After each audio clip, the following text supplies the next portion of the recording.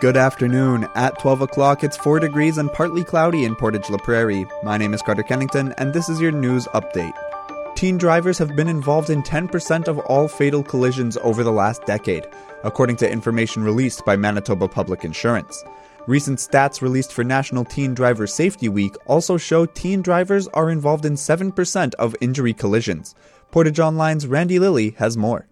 In a release provided by Manitoba Public Insurance, Manitoba teen drivers are 3.4 times more likely to follow too closely than drivers aged 45 and older, 4.3 times more likely to speed, 5.2 times more likely to lose control or drive off-road, 4.2 times more likely to drive impaired, and 6.8 times more likely to experience extreme fatigue or fall asleep behind the wheel. In the release, Satvir Jatana, MPI's chief customer officer, says they want to reinforce the importance of safe driving and the impact of high-risk driving behaviors for the safety of all motorists on our roadways. You can read more on this story at portageonline.com. From the Portage Online newsroom, I'm Randy Lilly.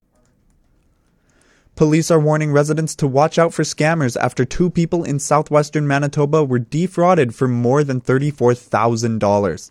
One was a border scam where the callers said they were with Border Services and they had intercepted a package addressed to the victim and it contained drugs, money, and fraudulent documents. The victim had placed an Amazon order which made it seem believable. The victim was advised to send monetary payments to settle the issue. The second scam had the victim receiving a call from someone pretending to be a police officer. That person claimed a family member was in a collision and was at the police station. The person was asked to send money so their family member could be released. Police want you to know that no government agency will ask you for monetary payments by way of mail, wire transfer, cryptocurrency, or QR codes.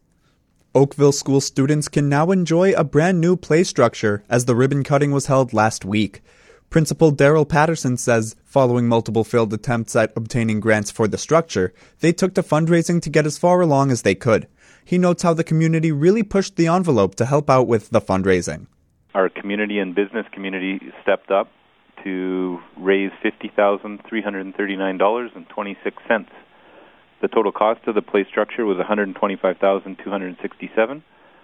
And the division was responsible for the rest. He adds the new play structure was constructed by Playgrounds R Us and says the structure has been packed since opening day. It has 2 slides, monkey bars, a mini zipline, and more. To see photos of the new structure, check the news story at Portage Online. If you see news happening, share it with us instantly. Download the Portage Live app to your smartphone today. That's your news update. I'm Carter Kennington. And in sports, the 2021 Western Regional Women's Under-18 Championship is coming to Stride Place in the very near future. From November 1st to 6th here in Portage La Prairie, 4 provinces will face off in a round-robin style tournament culminating in a gold medal game to crown a winner. Hockey Canada says the goal for this event is to provide an elite-level development opportunity for the players elected to the 4 teams. The games will begin on November 1st with all of them taking place at Stride Place. The Winnipeg Blue Bombers and BC Lions have agreed on a trade that brings in kicker Sergio Castillo in exchange for a conditional 4th-round pick in the 2022 CFL Draft. Castillo returns to Winnipeg after previously spending time with the Bombers, along with the Ottawa Redblacks, Hamilton Tiger Cats, and the aforementioned Lions. He was named a 2019 All-Star with BC after hitting 41 out of a possible 45 field goals.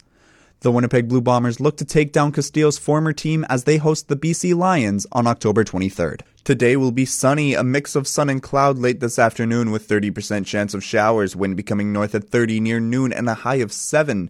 Tonight will be clear, wind coming north at 20, becoming light late this evening and a low of -4. Tomorrow will be sunny, becoming a mix of sun and cloud in the morning, wind coming from the northwest at 20 with a high of 6 and a wind chill of -8. Tomorrow night will be clear with a low of -4. Friday will be sunny with a high of 7. Saturday will have increasing cloudiness with a high of 7. Leading to Sunday to round out the weekend, it'll be cloudy, 60% chance of showers, and a high of 7. Taking a look around the region, Winnipeg is 4 and mostly cloudy, Brandon is 3 and mostly cloudy, and here in Portage, it's 4 degrees, humidity is at 60%, wind is coming from the north at 18, and it's partly cloudy. From the Portage Online newsroom, I'm Carter Kennington.